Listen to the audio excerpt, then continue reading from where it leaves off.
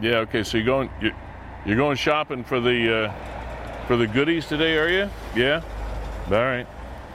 Okay. So what is it? Chips or chocolate? What's your favorite? Chips or chocolate? I go chips. All right. All right. Happy almost Halloween. Welcome to season 4, episode 23. I do believe we are. Today of Niagara 411 Live with Lee Sterry. We are fueled by Gales Gas Bars, supported by Verge Insurance Group, Hartsel Marine, as well as Ace Alignment, powered by WeStream, and housed lovingly at Fiddler's Poorhouse at 149 St. Paul Street in St. Catharines. And man, have we got an absolutely spectacular day, another spectacular day in a week of spectacular weather here for October the 25th. And speaking of weather, we all know the bad stuff is coming. But how bad is the stuff going to be that is coming? We hear all this stuff about El Nino and all the weather bits and stuff. Well, we're going to have Scott Sutherland coming on at about 1:45 today. We're going to be talking Niagara weather for the winter of 23-24. We'll talk El Ninos. We'll talk everything weather from the Weather Network coming up today at 12:45. Kind of a tragic incident on a very popular area in St. Catharines, Arthur Street, where you would take the route to head down to the beach at sunset. You're probably familiar with it in the north end. A man was shot to death by Niagara Regional Police. We're going to be talking to a member of the Port Weller Residents Association about that coming up a little bit later in the program as well. And we have some Halloween-y stuff with Chris Dabrowski and a bunch of other things happening here on episode 23, season 4 of Niagara 411 Live with Lee Sterry. So come on in, we'll catch you back here in about 30 seconds.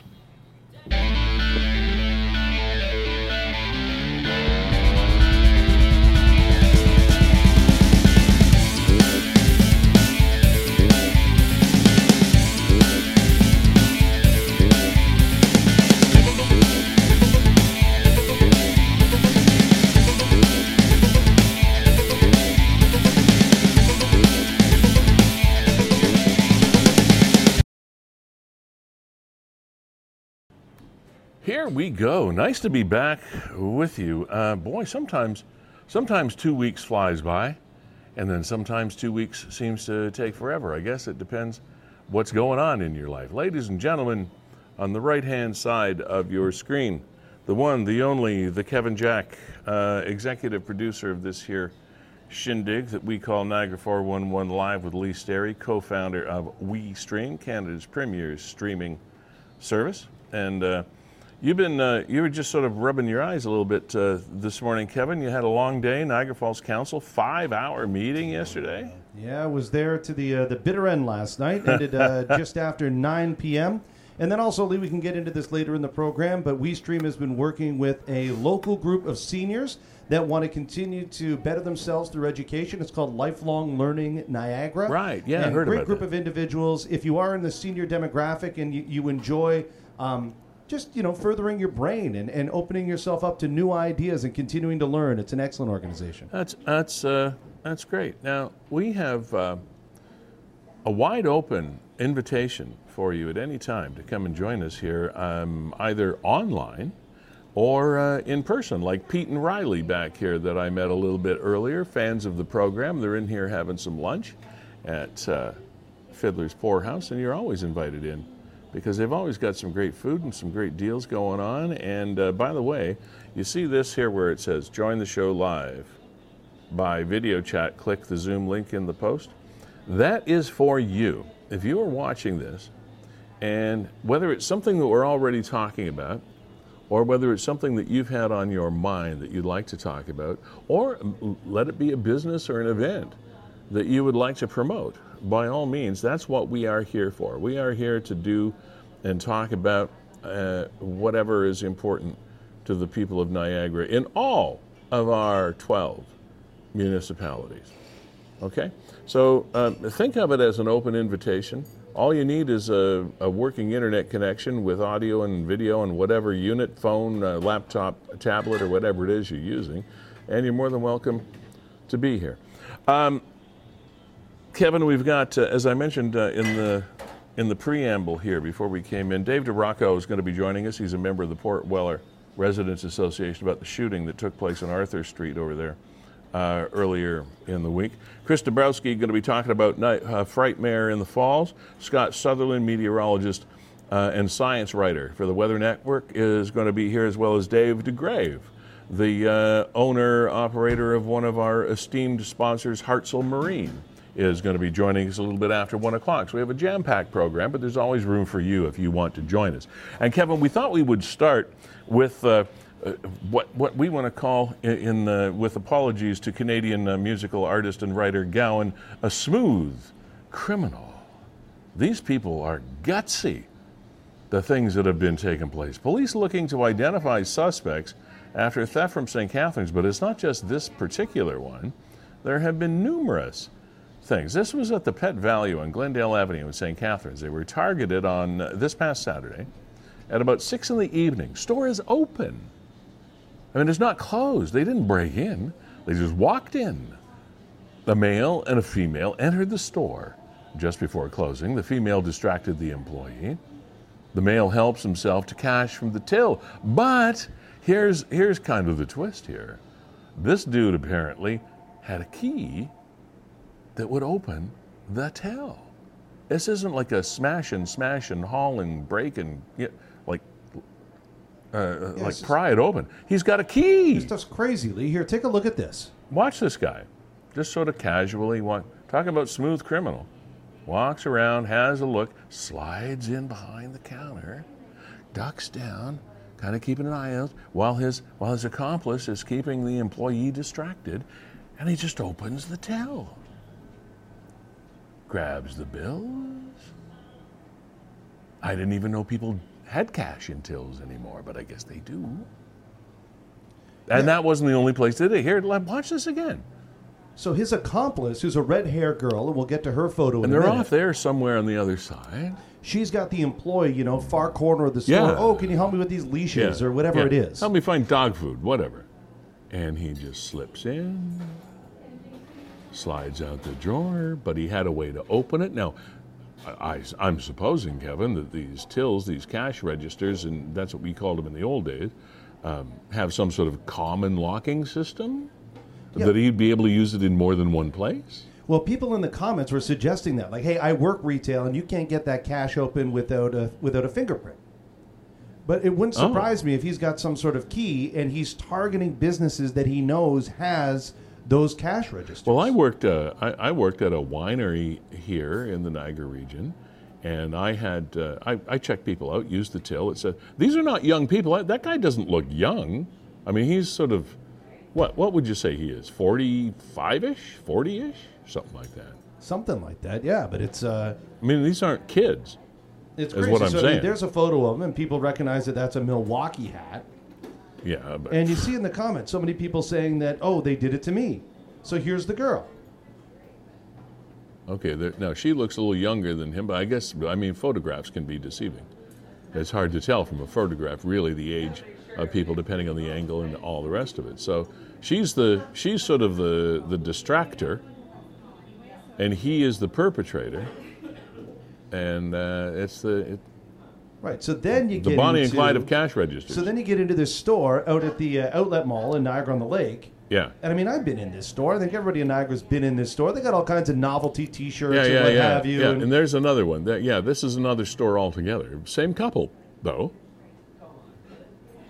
And where are they? Here he comes. Yeah, this video's a little longer, but I guess they're showing that she's at what I guess would be at the top of the frame right now, bringing the employee out to the far end of the store. Right. And then you'll see him. Here he comes, right? Here he comes, he's looking for a way in to get behind the cash counter. Now, when you look at that screen in the middle of your picture, that's not an antiquated cash register. That's pretty modern technology. Yeah, but you could see him clearly here. He reaches up with some sort of key right in the middle. So he's looping around again, I guess. Just looking for a way in, and wants to make sure where the store's employees are and his accomplice, etc. So making sure that he's got access. All right, there. Now he knows where he's going, or he knows where he wants to go, and in. All right, in he goes. Oh, there he is. He's sort of slipping his way in. Yeah, it takes him a while here. Yeah, it does, because obviously he's being careful. What I'm wondering, Kevin, is these folks, well, maybe they are stupid. I mean, maybe they are stupid, but don't you have to know that you're being watched in these stores, especially a store there? See, he slipped. He gently just closed the door, the door to the drawer on the till. Now, from what we can tell as far as patterns, Lee, it looks as though they're targeting some of these stores at night when maybe they got reduced staffing levels. So they're specifically targeting stores that only have one employee working. Yeah, but they're doing it before closing too, which is absolutely. Which is if you're going to have any money in the till, it's going to be when you're closing. So you can look here in the comments. You're not going to do it at the beginning of the day. The comments are crazy because the number of people that are coming forward and saying, yeah, I work retail, and they hit me as well, or they tried to. So, I mean, here's the original security footage from the Pet Value. Right. Right, so people are doing a good job. But then all of a sudden, Janie comes in with this comment. This is a shoe store. I mean, that's clearly not the Pet Value. That's a shoe store. Yeah. Same guy, One same of those outfit. discount shoe stores. And same people, they're wearing the same clothes, so it's the same day. But yet in the other one, when he was in Niagara-on-the-Lake, which was a separate day, guy's wearing that same Milwaukee hat. Well, yeah, he's got a lot of people will wear the same hat. There's a comment for me inviting Janie to come on the show. Yeah.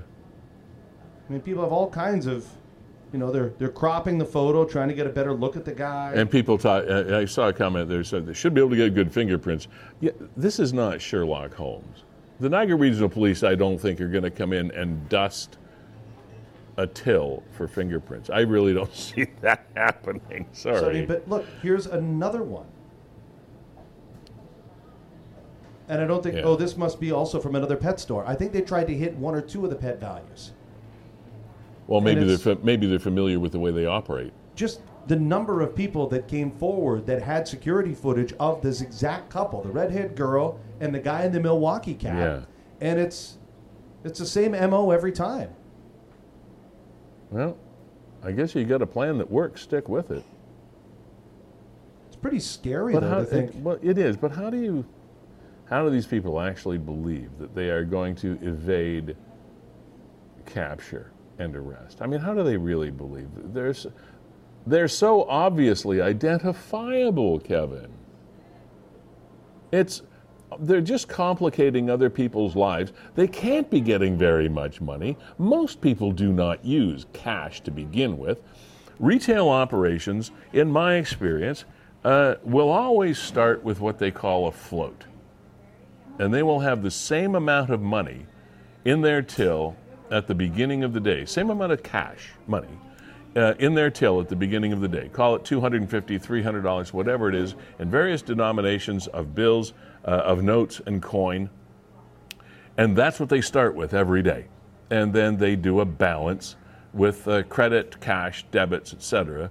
at the end of the day to make sure that their sales balance with their activity and etc., etc.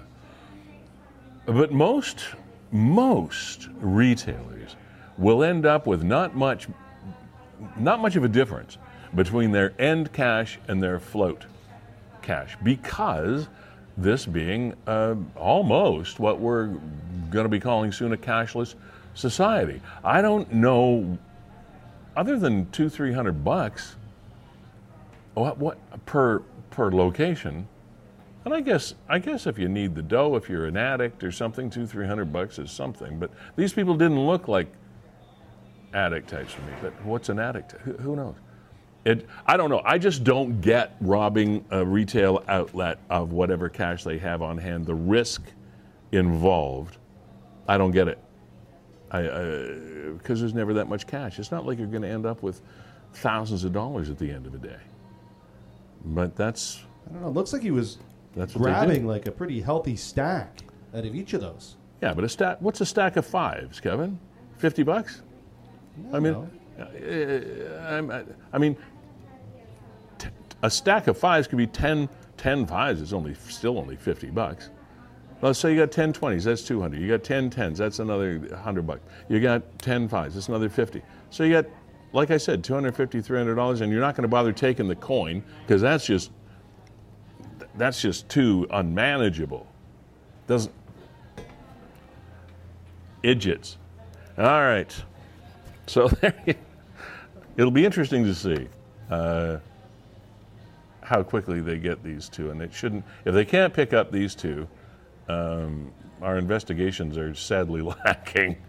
Dave DeRocco is a Port Weller resident. He is a part of the Port Weller Residents Association, as a matter of fact. And there was quite a tragic incident, and one still being investigated. It took place in the north end of St. Catharines on Arthur Street on October 23rd, 2 days ago. Officers assigned to that area went to an address on Melody Trail near Arthur Street in St. Catharines.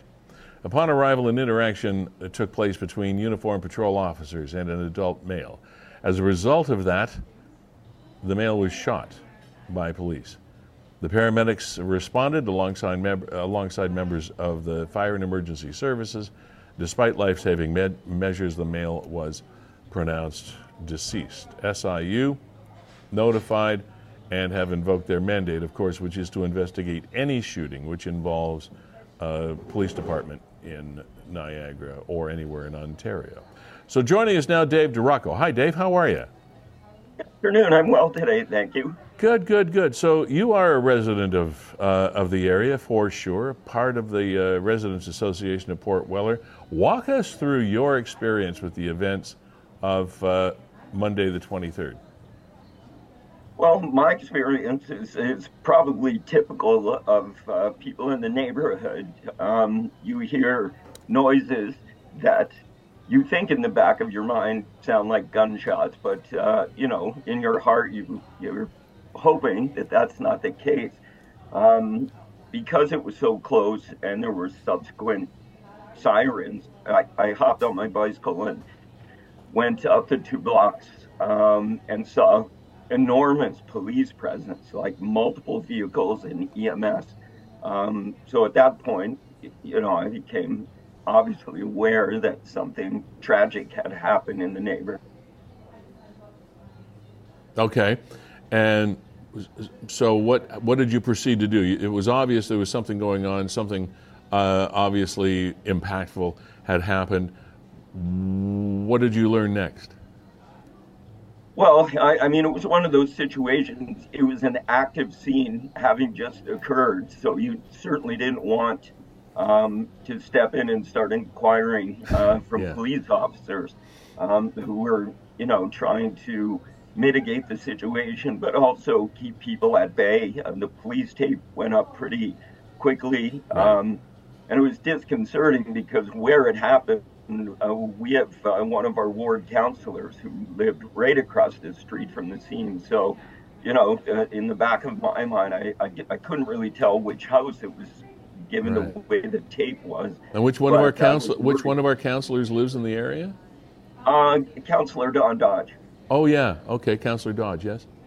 So you certainly are always aware of what political people have to put up with these days. So Sure. I was a little worried there. But I stuck around probably about a half an hour just to kind of assess what was happening. And I quickly realized that with the volume of police presence there, it was probably best to step away. They didn't need locals gawking at the activity. Right.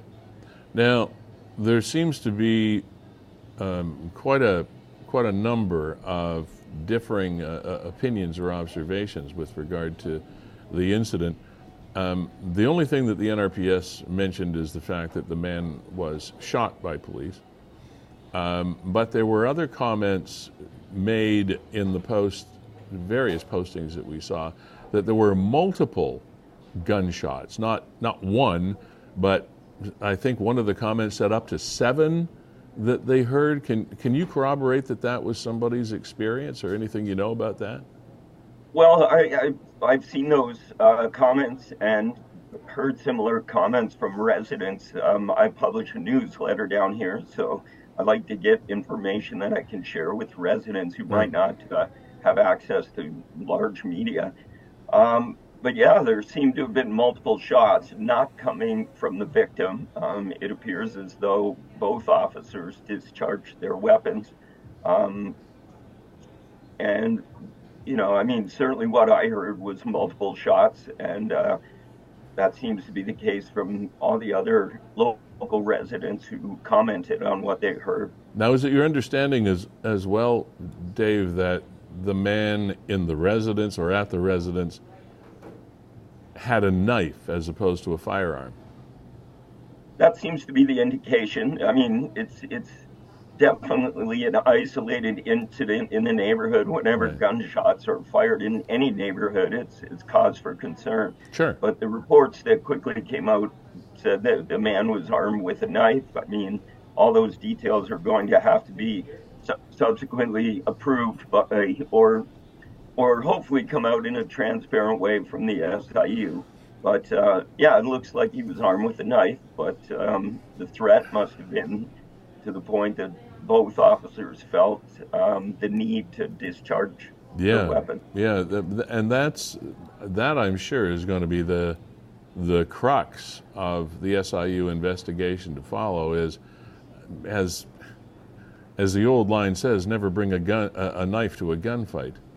But obviously this man did for some reason, and to go to your point, the initial 2 officers to arrive on the scene must have felt that there was justifiable cause to take on a man with a knife while you're holding firearms. So that's sort of the disconnect that we're going to have to be pretty interested in here. Well, absolutely. We don't know yet the extent of the threat to the other individuals that were in that house. I mean, it seems to be parental individuals for the deceased. We don't know what kind of threat they were facing. I mean, there must have been a significant threat for 911 to have been activated to bring police to that particular residence. All right, so it's your it's your understanding or belief at this point that the person with the knife that is deceased was the son of other people that lived in the residence? That's what I've heard. I can't verify it, but it seemed to be really a domestic situation. Anybody that you know in Port Weller that knows this family? I have friends that live 2 doors down. You know, they gave some media comments. The quintessential comment after something like this: he was a quiet man and never really bothered anybody. Yeah. We don't know what brought the situation to the head. I mean, there's always the questions. You don't want to immediately judge police action until you know all the details. No. But we don't know why they were initially called to the residence either, do we? Whether it was a domestic or something, but they were called by somebody for some reason, and we don't know what that is yet. No, but the obvious question arises. You know, I mean, the action was definitely lethal. Did it have to be lethal? Was there a possibility that the police could have simply eliminated the threat with perhaps a different use of the weapon? Yeah. I don't know. Yeah. Again, I don't want to question until I get all the details, but hopefully the SIU comes out quickly. Sorry, go ahead. No, I was just going to say quickly and transparently, so we know what happened. Yeah, a public information center. We have a post up on our screen right now, Dave, just letting you know, letting everybody know what's going on in your community.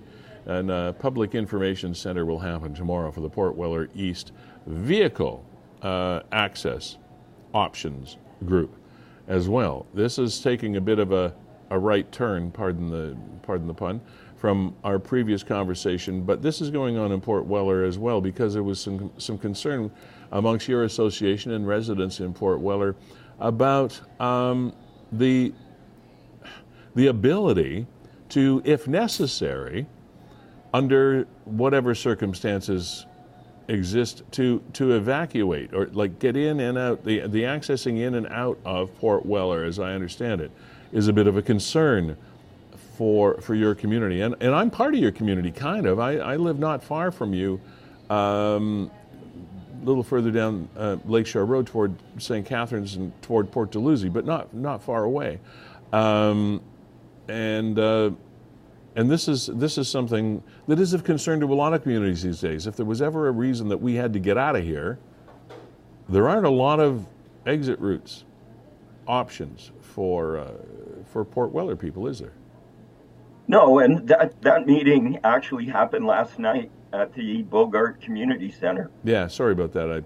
No, that's all right. And this is something the Port Weller Residents Association has been flagging for multiple years, that especially in the East End with the industrial park and a marina, and really only one significant access route up Broadway, there was always potential for disaster. And we saw what happened earlier this year when that disaster actually happened at the Sonics facility there. Many residents were blocked in by fire hoses on Broadway.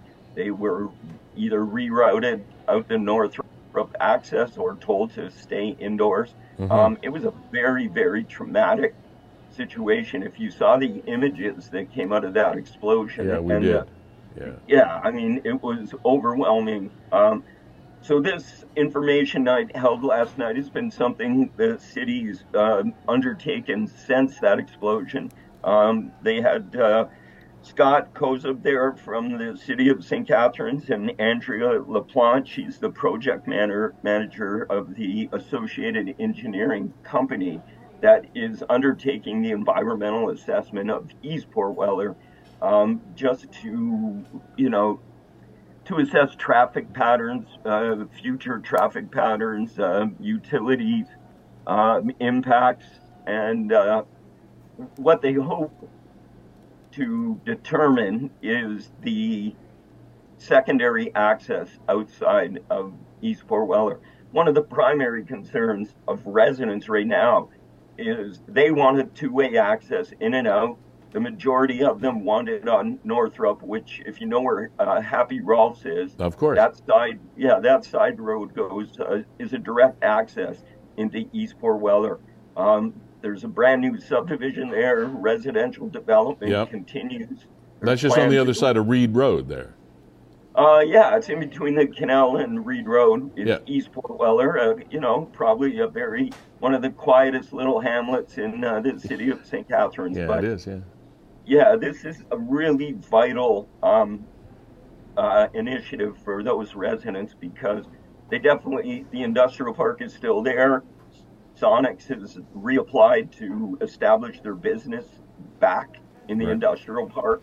So the residents there are adamant that secondary access point be developed and that it be two-way. So where would you see that happening, Dave? I mean, you're obviously handcuffed because you've got a big body of water called Lake Ontario along that you can't do anything about. I mean, the lake is the lake. You're not going anywhere. So how would you see this two-way access being developed? Well, it's Northrop. Northrop goes right into the neighborhood. There's new subdivision built all around that access point, and the land right at the end of Northrop and Bromley was supposed to be the final house.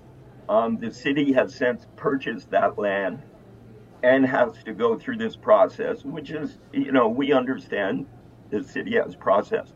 What we have been adamant about for years, even more so since the incident, is that it be established The city had a couple of times turned down the secondary access point, and that particular lot was going to stay in the hands of developers and eventually wind up a house, which would have blocked it off. Right.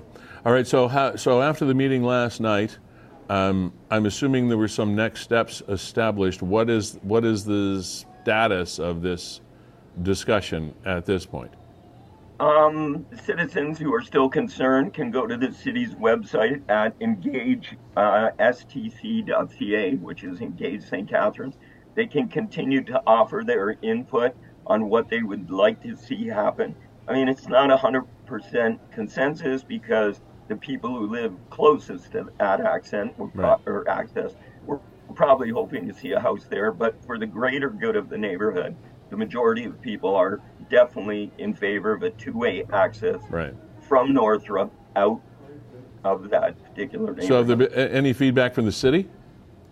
Not yet. I know that the Grantham Ward councillors, Bill Phillips and Don Dodge, have been leading the charge to get this done quickly, and to satisfy the demands of the residents. There's the mayor was there earlier this year and announced that it's going to happen. I don't know if that was a bit premature because they do have to go through the environmental assessment that's being done right now, but it's definitely on the front burner. Kevin, did you have something you wanted to weigh in with here? And I just want to bring the conversation full circle before we let you go, Dave. Obviously, collection of Port Weller residents out there at the hall last night. Some of the chatter had to have been about the NRP incident on Melody Trail there on Monday night. What were people talking about? Well, there was comments, absolutely, and on the Port Weller Residents Association Facebook page, there were some comments about the greater concern, like the state of the city of St. Catharines and how incidents like these are indicative of a greater malaise in the city. I mean, last night, talking to people one-on-one, of course, they're concerned whenever gunshots go off, but the majority understand that it was an isolated incident. It's under police investigation. It's not going to be an ongoing threat to residents, but anytime there's a shooting involving police especially, and a victim, people are, concerned, and they ultimately just want to know what happened. All right. I have one more quick question for you, and then we're going to let you go, Dave. I appreciate it. You mentioned the fact that you publish a newsletter for concerned citizens that live in the area, and I'd like to know what that newsletter is. If somebody wants to have access to the information, how do they find the newsletter? How do they get you to send it to them? Oh, that's I would love that. They can send an email to Port Weller RA, standing for Residents Association, at gmail.com. I publish it 6 to 8 times a year, depending on activity. Okay. When I started it, it was 1 page. The last edition was 25. There's a lot going on in East and West Port Weller. Well, I'm going to access it myself so that I can keep in touch with things that, as you say, don't make it to maybe the major media. So it's portwellerra@gmail.com. Yes, sir. Awesome. Thank you, Dave DeRocco. Appreciate your time and effort and everything you do, and say hi to all the folks in Port Wellers for us. We definitely will. Thanks for your time. Yeah, okay. Take care, Dave. And it just goes to show you, as they say, Kevin, that things can happen anywhere. It doesn't matter how comfortable and cozy an area would appear or has the history of being.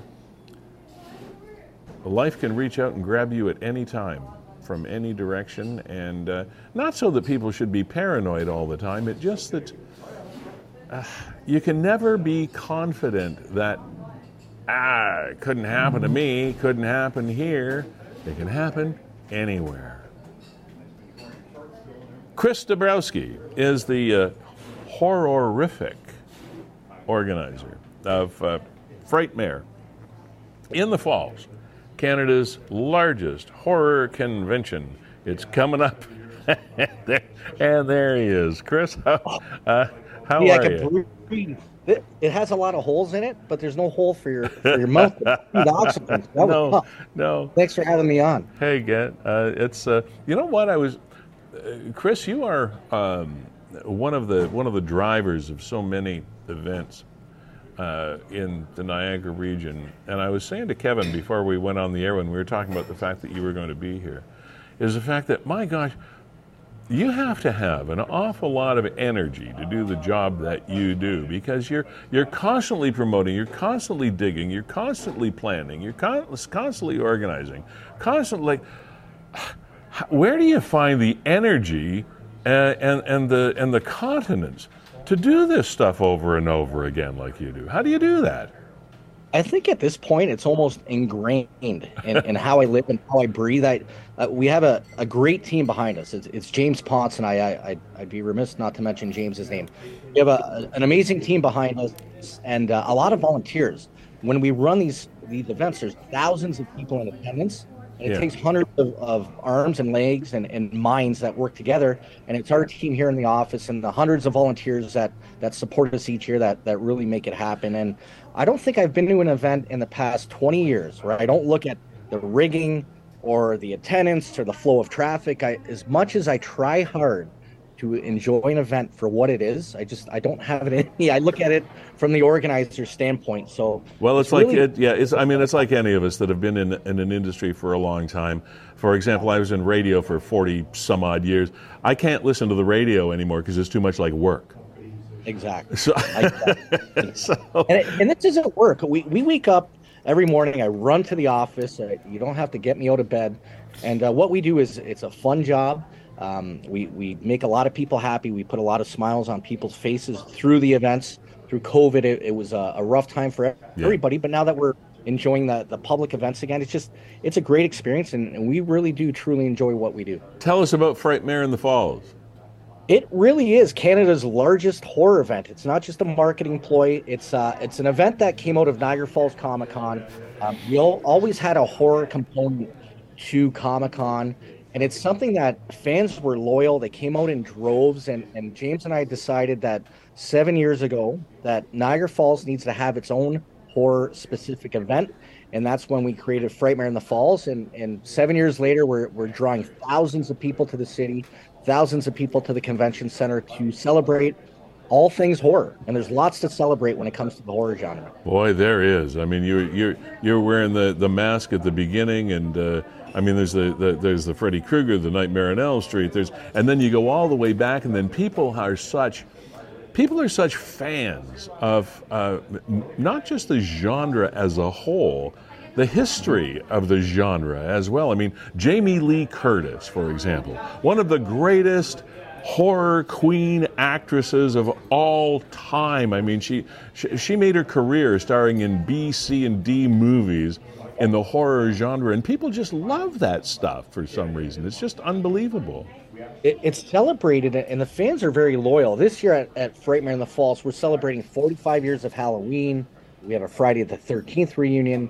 Art the Clown, I'm not sure if you're familiar with that brand, but Terrifier is supposed to be the new Nightmare on Elm Street. Art the Clown's a big fan favorite. So we're celebrating 50 years plus of horror. This year, actually next year, marks the 50th anniversary of Texas Chainsaw Massacre. Wow. There's been a ton of reboots, but we have the original cast coming in. Friday the 13th Part 4, I think, was probably released in the mid-'80s.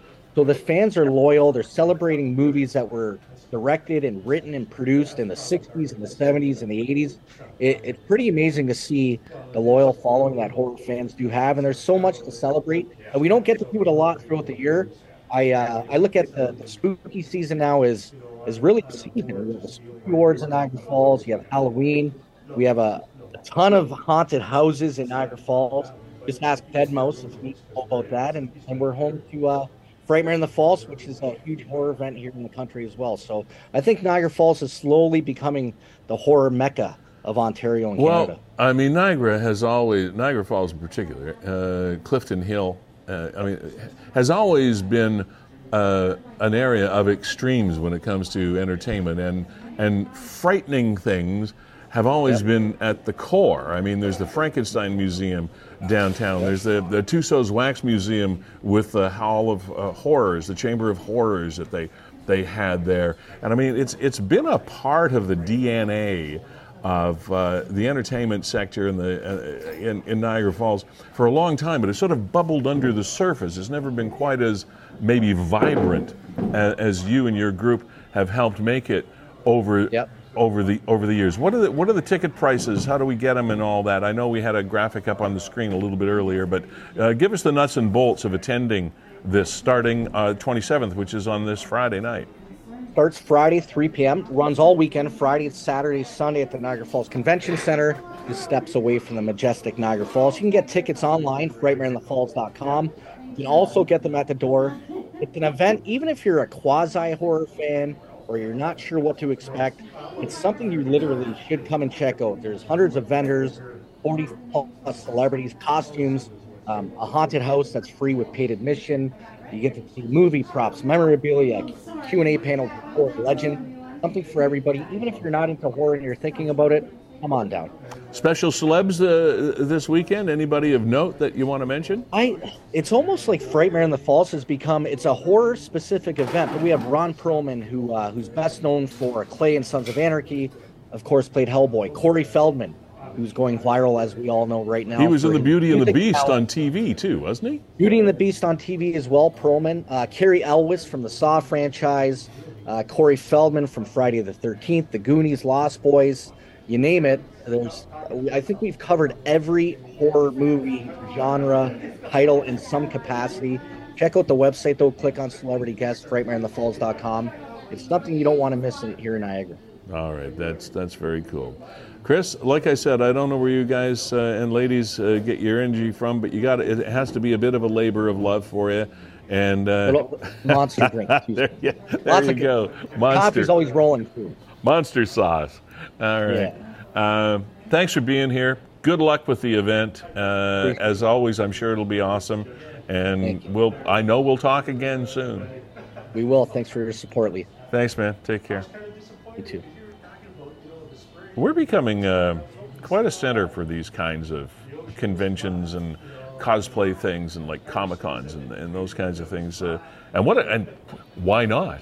I mean, look at the setting that we've got here in Niagara, all the beautiful places that we have to celebrate all of these different events. Gales Gas Bars Limited, thank you very much for being the primary fuel behind this program. And I know that's kind of a play on words, but it kind of feels right, and it's true. As they've been fueling Niagara for more than 50 years, they fuel this program each and every week, and we thank them very much for that. 2023 award winner in the Impact Awards of Inclusivity from Convenience Stores of Canada and Ontario. So thanks, Gales, for being our headline sponsor here on Niagara 411 Live with Lee Sterry. Also, to Verge Insurance Group, you have been with us for quite a long time as well, quietly supporting this program for so long, and we thank you for doing that as well, for all your insurance needs, home, car, auto, whatever. Did I say car and auto in the same sentence? Okay. Beau Chapeau Hat Shop. I stopped in there again on this past Sunday to have a look around. Man, there's a lot going on there. So to Kevin Neufeld and your gang, nice to keep my dome covered. Appreciate that. Queen Street, right downtown. Beau Chapeau Hat Shop. Check it out. At any one time, maybe 10,000 ways to cover your head. It's amazing. And Ace Alignment, thank you very much for also being a part of this program over the last couple of months. It's been just super to have you on board, so stop by anytime and say hi to head mechanic Darren Miller, senior mechanic Matt Crompton. They will look after any and all of your automotive needs, wheel alignments, brakes, suspension. They're also an MTO inspection station, oil changes, servicing all makes and models of trucks, cars, SUVs, including classic cars and tuners, etc. So check them out. They are here in St. Catharines on North Street. All right, and Kevin of WeStream, Canada's premier streaming service, you've been busy boys lately. You and Brandon, your partner, and your support staff and whatnot. You guys have been really up against it lately as far as work level is concerned. Yeah, we're very happy, Lee, that coming up in the next couple of months, we are going to be supporting some of the municipalities. Will be Saturday is Remembrance Day this year, November 11th, and we will be helping the City of Niagara Falls and the City of Port Colborne broadcast their Remembrance Day ceremonies live to members of their community and beyond. So if you can't make it out, and of course I would encourage all municipalities to start live streaming their public gatherings and make them accessible for all. And then of course we're doing a few Santa Claus parades coming up in December. So again, these are just awesome opportunities for people of the community who, for whatever reason, can't make it out to these events. You can still really feel a part of it through the live broadcast or the archived. I mean, last few years, we've done the Grimsby Santa Claus Parade. This year, it looks like we'll be partnering with the City of Port Colborne as well. Excellent. And for our family, Lee, we actually watch them at home, and it doesn't take away from it at all. Like, we watch it at home sometimes weeks after the fact just to get in the Christmas spirit. Well, look at for how many years so many of the major parades from the big cities, like Macy's Day Parade in New York, Santa Claus Parade in L.A., and the Rose Bowl and places like that. People love that stuff, and now you have a way to do that, to experience that here in Niagara, thanks to WeStream, a company, because nobody's actually done it the same way or as often in all of the different communities that we have here in Niagara, like your company. Yeah, You mentioned Remembrance Day, and I think that in particular, because we're here at that time of year again, is very important, because many of our citizens across the country, but we're talking about Niagara in particular, are of an age, when you think about how long ago those two major wars were, many of those people are of an age, or the offspring of those people are even of an age, where it's not all that convenient. It's not easy necessarily to attend these events and these acknowledgments and of the people that paid the ultimate price. So to be able to be comfortable in your home, your residence, wherever it is you are, and be able to share those remembrances, it's a big deal for some people. It really is, because I've spent in my line of work, and Kevin, you as well, we've spent many a Remembrance Day on site for in-person acknowledgments of Remembrance Day. And the people in that crowd often labor extensively to be able to attend these things, because a lot of them are quite elderly.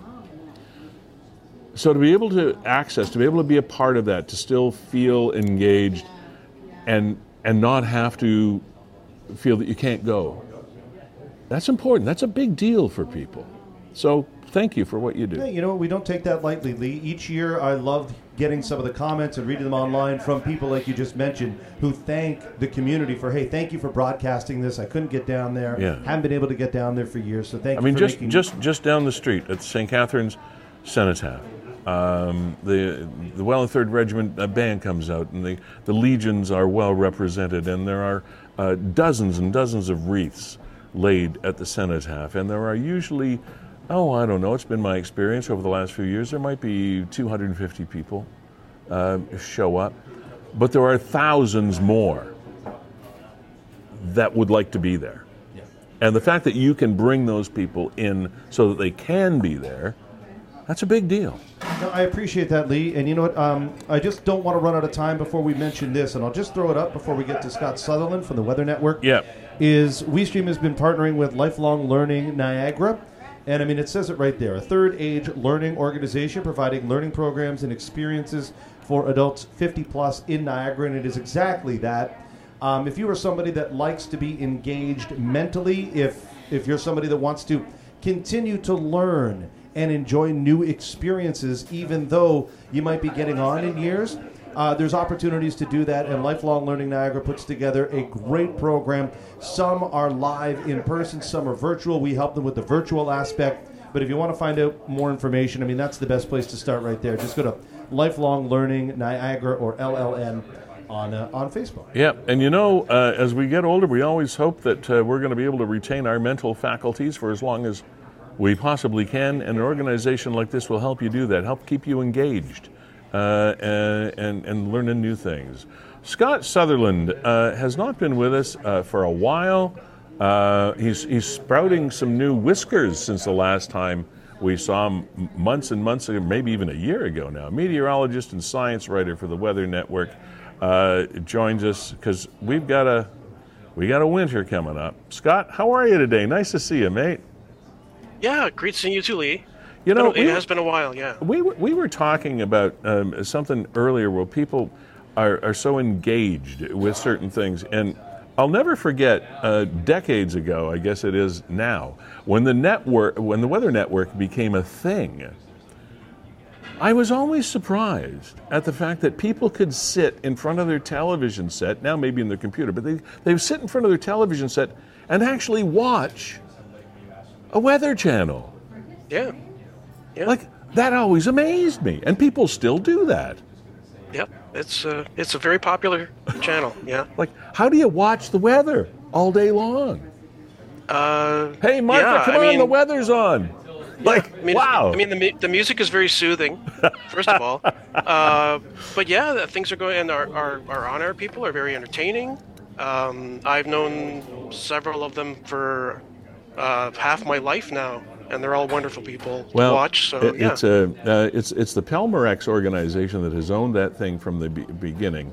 A longtime broadcast and niche cast company in the world of media in our country. So kudos to working for a very, very successful organization. Everybody there, we sort of take places like the Weather Network for granted because you're always there. But there's a lot of great work being done, and some of the science articles that you write, notwithstanding the whole weather thing, is some pretty interesting stuff. Oh, thank you. I've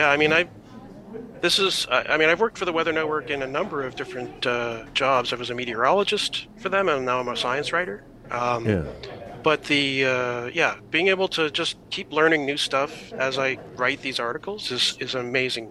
So your company and some of your fellow co-workers that work full-time on the weather side of the thing have been, this is the time of year when winter forecasts are a big deal. And one of the biggest deals, whether it's the Weather Network or other sources, are talking about this El Nino thing. Right. And the fact that it's a pretty big El Nino thing this time around. Not that any are small, but this is going to be, as I understand it, fairly significant. So I wanted to have you come on and talk about what we in Niagara in particular might be able to expect from our winter, which is just now days and or weeks away. So walk us through this thing. Scott, walk us through the winter that your people think we can expect here in Niagara. Okay, so usually on your average year, when winter comes around, temperatures decrease. They get dipped down into the freezing. We get snow. We get lake effect snow, ice. And it's cold through the entire season. Yeah. But when an El Nino develops, you get this big warm blob of ocean water towards that shifts back towards South America. And that kind of pushes all the warm air that's around that area away from that area. So it expands outward, and so it gets over us, or here in Canada. And so throughout most of Canada, we see a warmer winter, at least to start, when you have an El Nino develop. Because that's the reason why it's called El Nino, is because it develops around Christmas. That's when you really start to see things, the effects of it. And that's El Nino is the child, the Christ child. Okay. So what we're expecting at the moment, due to this development of this El Nino, is that we're going to have a mild winter to start. And then from there, so December will be fairly mild. There will still be some shots of cold air because we can't escape winter completely in Canada. It never happens. No. But so we'll get an occasional shot of cold air. I mean, think back to 2020. It was mild all throughout the winter until Christmas Eve. and then we got a huge burst of snow. Yep. So it's entirely possible we'll see that a couple of times. But mostly people will remember this as a fairly mild December. Okay.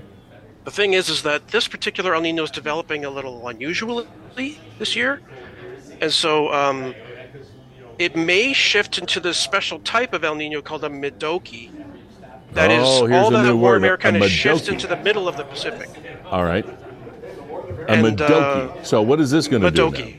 Yeah, so a Midoki El Nino is one where that warm blob of temperatures in the ocean, the Pacific Ocean, shifts over towards the middle of the ocean rather than closer to South America. And so it pulls that warm air back with it. So if that happens, we may see a transition later in the season to a more typical wintry weather, snow, cold, so forth. But it just depends on how fast we make that shift. It could be a really rapid shift, and then January, February, and through March, we have cold weather. Could be a gradual one, so it's only towards the end of the season we see that shift. So right now, I mean, our national official winter forecast comes out November 29th. So we've got another month or so that we're going to keep looking at these things, keep examining what's happening with this El Nino to see if there's any clues as to how quickly that shift will happen. All right. Now, why is this Midoki? It seems that we learn a new weather word or term every year. There's a new term. I remember I hadn't heard my entire life a thing called the polar vortex. Yeah, I knew you were going to ask that one. Yeah. Until a handful of years ago, and all of a sudden we got like Dave Phillips, and we got one of Canada's great meteorologists, and all the folks from the Weather Network talking about polar vortex. What the hell is a polar vortex? Well, now we're familiar with it, this cold blast of it. But now we got this Midoki. Where the hell did that come from? Midoki, that's been around for a while now. It's just it doesn't happen very often. All right. We saw one of these types of El Ninos a few years back, but before that, I don't remember hearing about it either.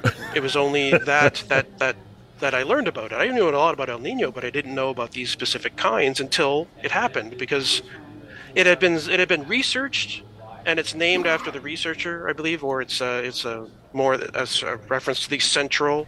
Well, it sounds like a Japanese term to begin. It is, yes. So. So then, and now we're having one that maybe happen now, so it's becoming more of a buzzword again. All right. But But even El Nino and El Niña are terms that, I mean, they're part of our lexicon now, but they weren't for a long time. And it seems, are these El Ninos or are these things connected at all? Here, I know we're going to get into a controversial opinion thing here. Right. Are these things related to climate change, the climate change conversation at all? Because it seems like we hear more about El Niños than we used to. How do these things collide? El Niño's been going on forever, basically. As long as the planet has had oceans and the continents the way we know them today, El Nino has been happening. It's just a normal process of it's a large-scale weather pattern of shifting weather back and forth across the Pacific. Right. It was the 1997, 1998 when that really caused it to galvanize in our minds, because that was the strongest one that we'd ever had on record. So that's what really brought this to mind is when that, because I don't remember that we would have them on such a regular basis as we do now. Yeah, so that's the thing, is that even though El Nino and La Nina themselves are natural phenomena, we're starting to see signs that they're being influenced by climate change. Like right now, this particularly strange developing El Nino now, the ocean temperatures are already really, really warm this year. It's so warm that it's contributing to the fact that this is now the hottest year on record, and the year isn't even over yet. Is that what makes this, what you call it, a strange development? It could be a strange development, yeah. No, but you said that it's developing strangely, or more strange than normal. More unusually than because there's typical signs in the ocean and the atmosphere and how they react to one another that's a regular sort of pattern for the development of an El Nino. This one isn't following right perfectly along with that. It's kind of lagging in the atmosphere, and it's a little bit further ahead in the ocean temperatures because the oceans are already so hot. Okay. So you mentioned the fact that we're probably going to be milder to start with. Does that also mean less? Because you can have mild temperatures and still have a fair bit of snow. Does this also mean we're not going to get much snow early in the winter? I would think that we'll most likely see more rain for this December. All right. When it comes to precipitation, but we might see a few shots of snow because all it really takes is a good wind off the lake, and some temperatures near zero. Yeah. Or for Niagara region to get snow. So, okay, so an easy start to winter, as we would term it, but the benchmark date for you right now, or for us, as far as looking forward for the rest of the winter, is November 29th. Yeah, that's when we'll have a better idea of what's going to happen. Okay. We'll be at least a month long in our idea of exactly how this El Nino is developing. It might give us a few more clues as to what it's up to, and cool. how things might develop, and then we'll see. But yeah, mild to start, but it could finish off with a very typical winter. It just depends on when that's going to shift over. Let's dip our toe a little bit while we have you here and we have the benefit of your presence. Dip our toe a little bit into the area in which you spend most of your day job involved with, and that is the science side of things. And we've talked about all kinds of astronomical happenings in the past, and we've got one coming up. We've got the Geminid meteor shower happening. Yeah. When is that? It's in early December is when it peaks. Okay. But it starts at around mid-November or so, and then it goes through mid-December. And this is probably you want to bookmark probably the night of the December 13th as the peak. Okay. Of the Geminis, and that is probably the December 13th to 14th. All right. And this is one of the best meteor showers of the entire year. We hear about the Perseids a lot because it's middle of summer, and it's really nice weather, and it's great to stay out late. And there's a lot of fireballs with that one, and a lot of meteors. This one is probably the most consistent and colorful meteors, and the most meteors that you can see per hour just by sitting out. And then if you get a clear night on that night, I think so just December 13th, 14th. What would be good hours of the night or morning or whatever to bundle up and go out and have a look? All night long, I would say. Anytime after dark. Anytime after dark is cool. Great for the Geminids. All right, and one real quick thing, and then we'll kick you off. Is we've got an eclipse coming up in April to put on our calendars, right? Yeah. This is the big one. Niagara is especially well placed for this eclipse. This is the first eclipse that will pass over this area since, it must be hundreds of years, I think, for this particular area, okay. But over cool. southern Canada since 1979.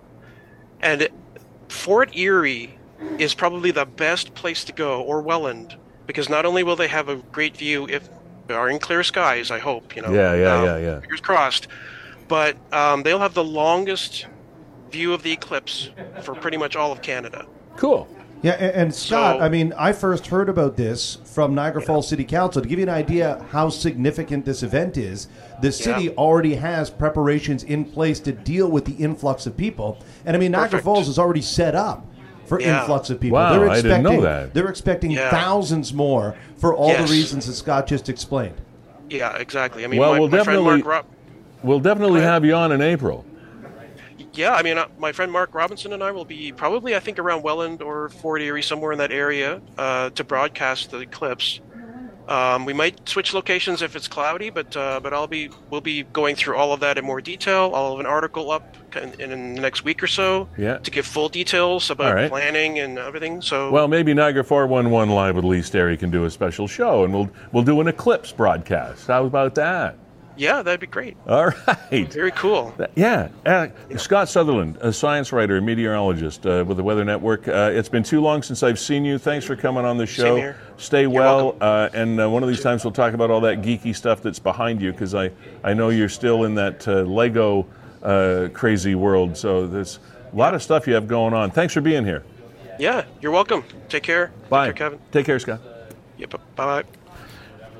All right, lots of things going on. Yeah, Lee, a couple updates on the show here. Coming up, our musical guest at the end of the show, going to be a brand new video from Joe Lavoie. Joe Lavoie, wow, I love Joe. Good St. Catharines guy. We featured some of his music and videos before. This is a brand new one, just got released 15 hours ago. So just yesterday he uploaded this. Cool. And it's called Retrace. So All right. It's a good song and a nice little kind of animated video to go along with it as well. And in about 5 minutes' time, we're going to talk to Dave DeGrave of Hartzell Marine and Auto Service, find out everything that they do up there on Ormond Street South in Thorold. Indeed. Lee, I know you wanted to touch on this, and I'll kind of let you go from here, but big announcement from the region yesterday.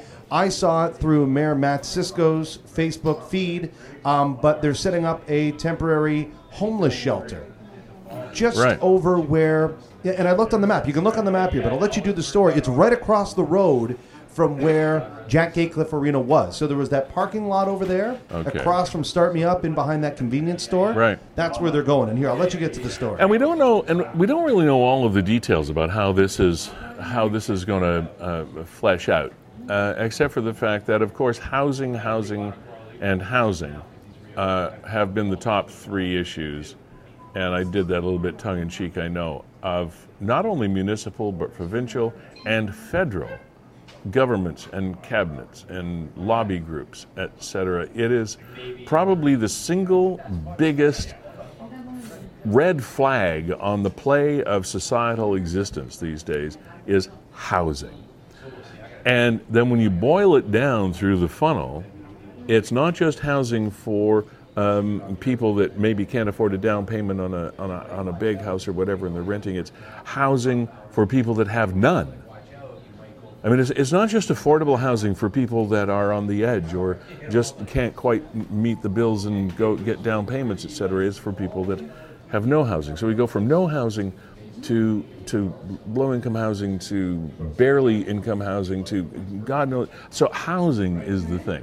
So there are plans, not maybe as concrete as you would like them to be, for long-term solutions to our housing issue. But in the short term, there needs to be some kind of plan as well. And here's where this story comes in and where the rubber hits the road. The region continues to make what they call important progress on providing housing supports to people experiencing homelessness in Niagara. Niagara Region is establishing this temporary housing-focused 50-bed modular shelter, meaning sort of easy to put up and easy to tear down, easy to move. It's pre-made and then put up, modular. Shelter, 29 Riordan Street. And as Kevin said, Riordan Street is in the general area of where the arenas in downtown St. Catharines just came down.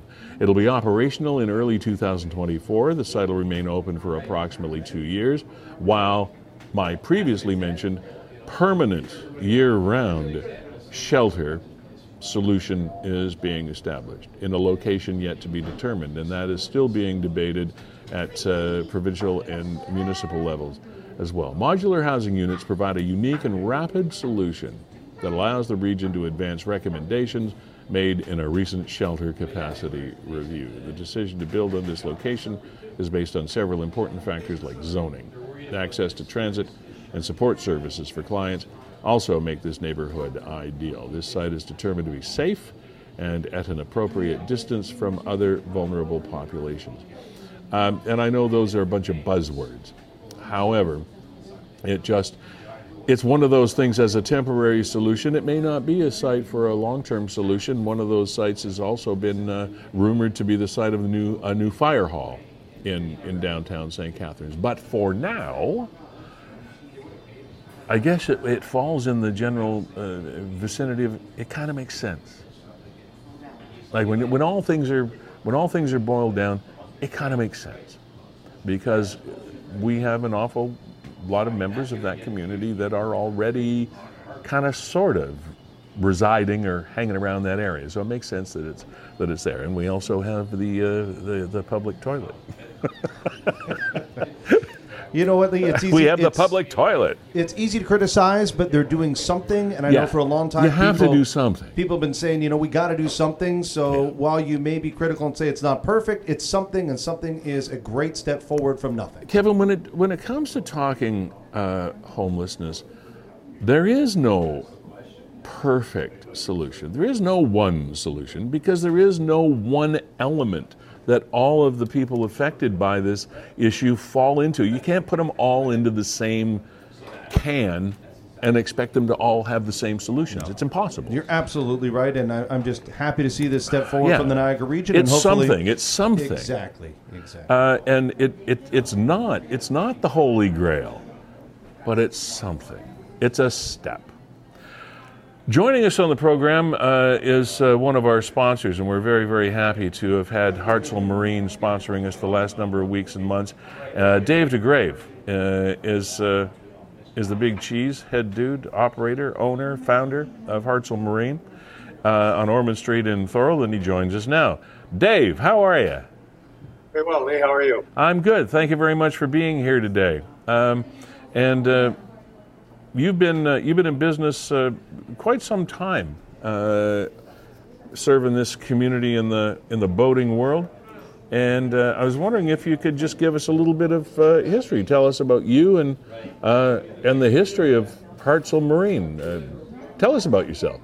I started my apprenticeship, a car apprenticeship, right out of high school, and worked at a lot of dealerships over the years. And in 2001, I decided to start my own business, and it was Hartzell Auto on Hartzell Road. After a few years, I had my boat in there, and people kept asking me, "Have you fixed boats?" And which I replied, "No, I wasn't really into it then." But enough people asked me, so I did my research and found out that there was a need in this area for it. There wasn't a lot of boat repair places. So when we moved to Thorold in 2010, I started Hartzell Auto and Marine. And in March of 2020, we became a Legend and Mercury dealership. So I focused the business mostly on the marine repair and sales now. And we still do car repair, but it's mostly the marine stuff that's taken over. Right. So I've got a number of questions for you. I want to ask you this way. How does now Mercury Marine I've heard of forever. I mean, I remember as a kid tooling around in a small 12-foot aluminum boat with a Mercury motor on the back, etc. Where does the Legend boat connection come from? You're Niagara's only authorized Legend boat dealer. Tell us about the Legend relationship. Legend only puts Mercury motors on their boats, so they kind of go hand in hand. Oh, okay. You could buy a Legend boat and put your Yamaha or whatever you wanted on it, but Legend prefers Mercury. They're kind of married at. Okay, very interesting. Now, as far as your business is concerned, I know you're a big part of the community and have been for some time. What are some of the community relationships and impact that Hartzell has had in Niagara? Well, for the last 8 years, I've been vice president for the local Chamber of Commerce here in Thorold, which has been great. We've got to meet a lot of people in business and see how their businesses work and operate. So it's nice to be involved in the community. We sponsor some hockey teams, and we're involved with Crime Stoppers, Mobile Closet, also St. Catherine's Game and Fish, and we sponsor salmon derbies and kids fishing derbies. So it's nice to give back. There's nothing better than to see a smile on a kid's face when he catches his first fish. Yeah, it's something special, and it's something that I mean, I know you're a pretty big dealership. However, in our terminology in Niagara, you're an independent business person. You're an independent business. We still think of this as what we refer to as small business, and that's important to Niagara, and because you're connected and you have a chance to give back, and that's really great. So thank you for the stuff that you do. Now, what kind of we've got a lot of water in Niagara, and we live in neighborhoods where you drive around, you see a lot of people with all kinds of different boats parked in their driveway, either during the summer waiting to go launch them, or during the winter keeping them out of harm's way, etc. What kind of boats and boating, et cetera, are people looking at buying and dealing with in Niagara for the most part? Yeah, everybody has different boating needs, so to say. Legend, I think, does a good job because the boats they have full down back seats, so you have a platform you can fish off, and then you can, when you're out with the family and the kids, you want to go tubing, you can flip the seats up, and you can, get the whole family on board.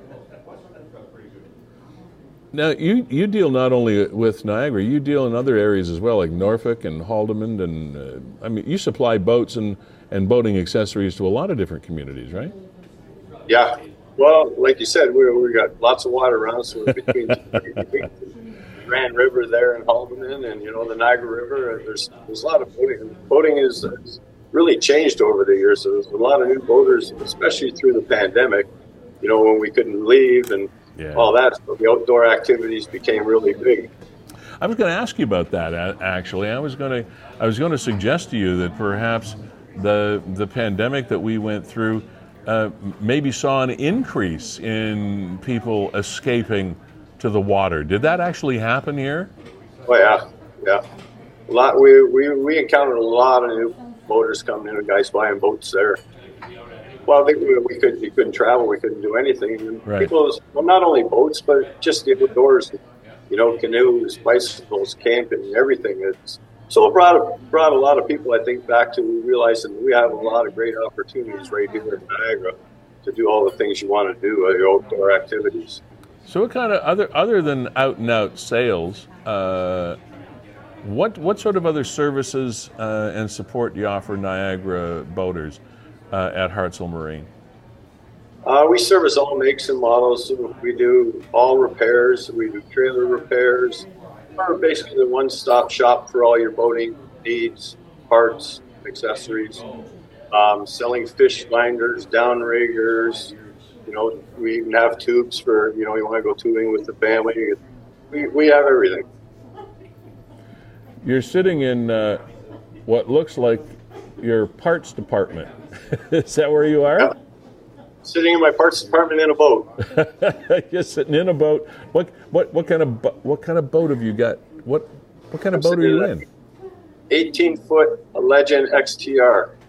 Okay. Used primarily for all kinds of recreation? Yeah, it's a good universal boat. Like I said, with the full down seats, so the back deck becomes a fishing platform with pull the seats down. Okay. And the front platform, so you can put your seat up there and fish off the front. So then when you're out with the family, you just flip the seats up and put in your tubing pole, and away you go tubing with the kids. So as far as parts are concerned, I guess people, much like car owners, you never know when you're going to need some kind of part for some kind of thing. How do they deal with you when they need a specific part that maybe isn't commonly accessible? Well, we're a Mercury dealer, so we can get parts right from them.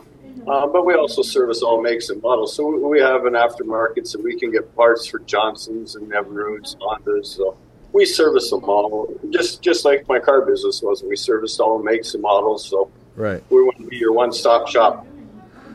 And we're in that time where pretty much recreational boating has floated to a stop. You might say, if I'm a new boat owner, how do I make sure that, without spending a fortune, how do I make sure my boat's going to be okay over the winter? What do I do? So we have different packages. So if you buy a boat from us, we can sell you a 2-year service package. It's not mandatory, but if you're a new boater, you want to take care of it. So from the time you buy it till the time you store it, we do everything you need. We bring it back in the fall, and we'll winterize it, shrink wrap, and store it. And right now, we're doing, if you buy a new boat, we'll give you that package for 2 years. We'll store your boat, and so there's no worries. You don't have to worry about, what do I do and how do I do this. We take care of it all. We walk you through step by step of everything you're going to need, and so you know what to expect. There's no surprises. You mentioned that term shrink wrap. I've never been a boat owner. Maybe one day I will be, especially if fuel prices go down a little bit. But I know quite a number of people that have been boat owners their entire lives, and this shrink wrapping, where it's almost like just sucking all the air out, and it's like in Glad wrap. I mean, I've seen it. I've seen what, but how necessary is that? Can I get away without doing that, or is it something that's advisable? It's advisable because you don't want snow in your boat, and then the more it's weathered, the more things are going to go wrong with it. So when we shrink wrap it, we build a frame and we cover it in plastic, and then we have a great big heat gun, and it just shrinks the plastic so it's nice and tight, so all the snow and rain and everything falls right off it, and it's tight around it so no animals can crawl in the wintertime. Like we've opened up some boats and we've seen raccoons in there, nests and everything. Right? Yeah. And that's what you get from just putting a tarp on it. So the shrink wrap is tight to the boat so no animals can get in there. And I know that we're going to let you go here in a second, but I know that people always have all kinds of questions, but you're easy to find. Hartzelmarine.com, that's still your website address? Yep. So, and I'm assuming that, now, maybe I shouldn't assume, but I am assuming that in spite of the fact that we have winter coming, that you're a year-round business. People can talk to you around the calendar? Yeah. So we save all our major jobs because, like I said, we do everything. If your transom is where your motor attaches at the back of the boat, sometimes they get rotted. So transom repair, floors sometimes get rotted. We do all that. If you need engine rebuilds and stuff like that. So we keep busy 12 months a year. Do you deal with any classic boats like the old wooden inboards and those great classic shiny old wooden boats? Do you deal with any of those? No, we don't. We've had a few customers that have them that bring them in for service, but no, the wooden boats are pretty well, going to find the wake tonight now with the fiberglass and aluminum. Yeah, they're antiques now. They're museum pieces now. So yeah, there's groups out there that are just antique boat collectors, but most of those guys are pretty handy themselves because they need to be restored from the ground up. So. All right. Dave DeGrave of Hartzell Marine. Again, thank you for sponsoring the program. It's been great to have you, as we say, on board the program for the last number of weeks. Good luck with the coming winter and your business, and we really appreciate the information. Thanks for being here. Thank you, Lee. Take care. Have a good day. Dave DeGrave, owner, founder, Hartzell Marine, Ormond Street in Thorold. So much stuff, so many different things there are to know, Kevin, in the world today. And while we're at it, I want to thank once again, before we take off and listen to Joe Lavoie to play us off the stage, Gales Gas Bars Limited. Thank you very much for, as always, being our premier sponsor here on Niagara 411 Live with Lee Sterry. Verge Insurance Group Limited, Blake Shirk and crew, and founder Mark, another great Niagara company. Home, auto, personal insurance, whatever your needs, they are insurance brokers, and they'll find you the coverage you need at the price you can afford for whatever your insurance needs here in the Niagara Peninsula.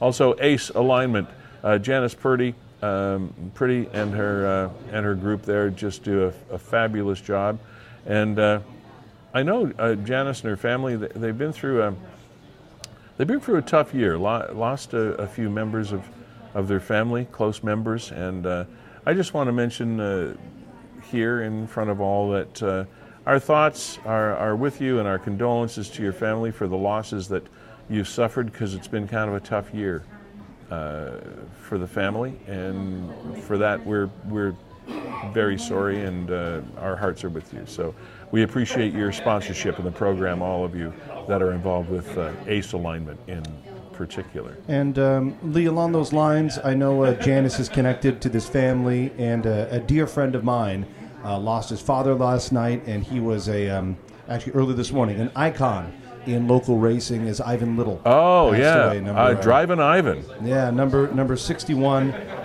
I've been friends with his son James for 20-some-odd years. Is that right? now. I did not know that. And the family recently Ivan lost his wife of many years, probably in the last couple of months, and now Ivan's passed away. So my heartfelt condolences to James and everybody that knew and loved the family. And I know that he was very close, connected, related to the Prudy family and Ace Alignment and that racing group. Eric Thomas, a close friend of mine, and this program, founder and host of Raceline Radio across the country, now in their 30th year, 25th. I've been going for a long, long time. All of the folks in that community, in our community, our thoughts are with you, and we're sorry for your many unfortunate losses over the past year. Kevin, as always, it's a pleasure to work with you. One of these days, maybe I'll coerce you back into doing a weekly show, because every 2 weeks I just miss hanging around you. I go through Kevin withdrawal. I hear you, Lee. And by the way, if you have an interest, and we only have a maximum of 4 sponsors on the program, to use a racing term or reference, we're not like NASCAR in the fact that we have 800 logos on our screen. We have just 4 every week.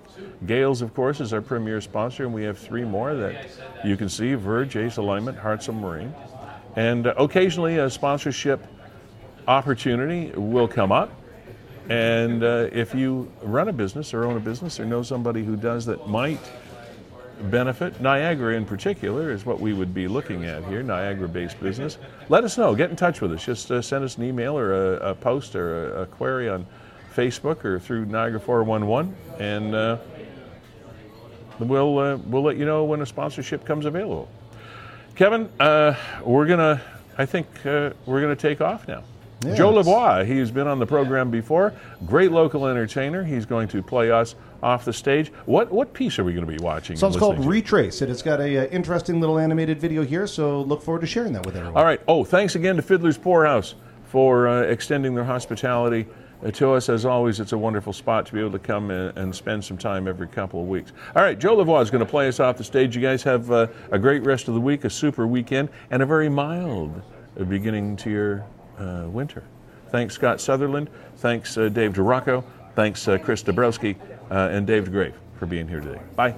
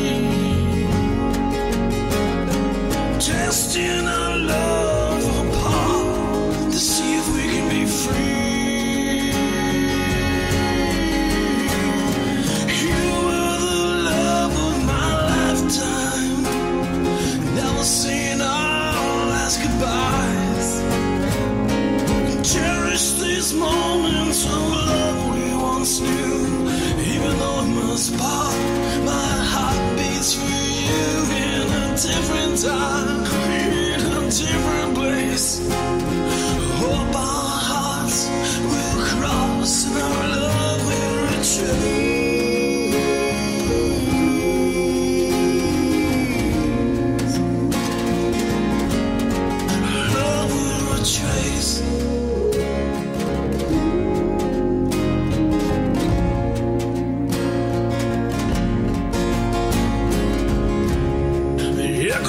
of your laughter, they haunt me so.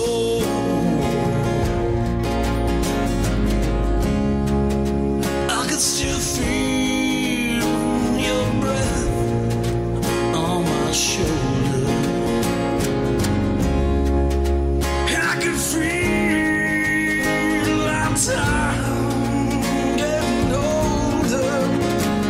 I'll tell you a story of love so sweet, but it's fading to a distant memory.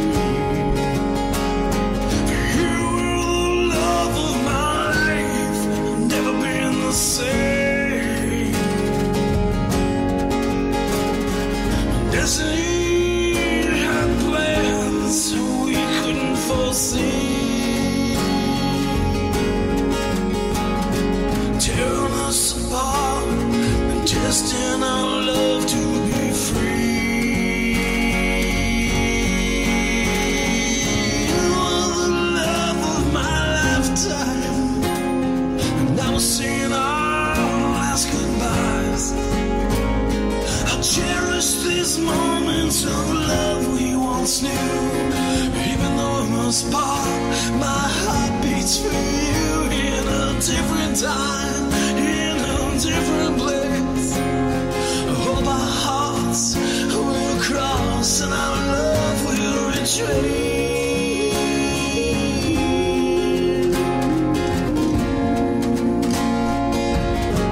Our love will retrace.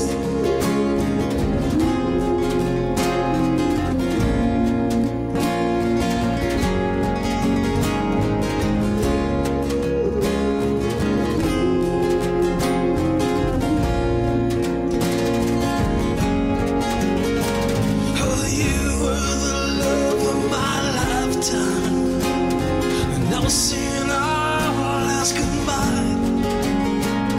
I cherish these moments of love we once knew, even though it was part. Heartbeats for you in a different time, in a different place, in a different time, in a different place, in a different time.